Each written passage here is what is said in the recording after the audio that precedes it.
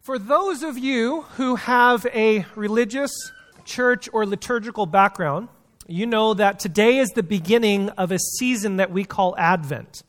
Advent is a Latin word that means to come, and it is a celebration and an honoring of a season where we are anticipating the coming of Jesus. And so we light candles every single week, the 4 Sundays leading up to Christmas. And there's 2 main pieces about this. You light a candle for these 4 weeks to anticipate the coming of Jesus in his birth, which is the celebration of Christmas. But then there's also the second piece, which is a celebration of the second coming of Jesus. We are also anticipating his coming again. Now, that sounds like a lot of big theological speak and like churchy stuff. Just this week, I guess it was either yesterday or very recently, a mosque down in San Jose got one of those letters. You know those letters that are happening, unfortunately, around our country, and they got one of those letters.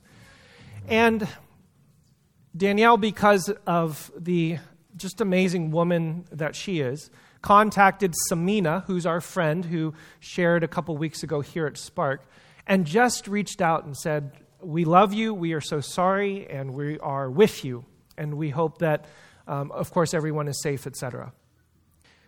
The reason why I mention that here with the candles is because when there is violence or a threat, when there are kingdoms and rulers on this earth that do not follow in the ways that God originally designed and ordained this world to behave, lighting a candle and celebrating Advent is more than just a religious discipline. It is an outcry and a plea and a hope and a prayer that this king would come and rule and reign in this world, in this place. Because the rulers of this place frequently do harm and damage and discrimination and hate. And so what I want to do is just pause for a brief moment, just in our hearts and in our spirits. I'd love for us to just prayerfully light the first candle of Advent to celebrate that coming. And again, spiritually for us, it's a deeply beautiful, meaningful thing for us to say, "Yes, Jesus, please come. We need your presence." And second to that, we know that we light a candle because the backdrop of any light is always darkness. Catch that. The backdrop to any light is always darkness. So we ask for the candle to be lit so that the light would come. So in your hearts, if you would like to just pause for a moment, lift up a prayer in your hearts, then I'll close this in a word of prayer for this Advent. And I just want to pray for the mosque in San Jose, as well as our other Muslim brothers and sisters who are facing fear and concern, as well as all the other groups of people and our fellow citizens who are facing those same fears. So, moment of silence, I'll close in prayer, and let's just prayerfully light the first candle. Lord Jesus, our prayer tonight is that you would come. And as your scriptures have declared to us, you are coming. And your rule and your reign is on its way.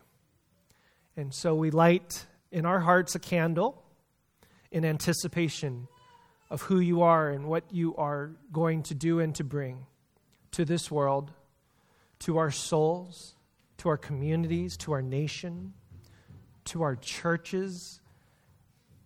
And Lord, I just want to pray for this mosque in San Jose and the hurtful words, attitudes, views that get stirred up in our world when you are absent.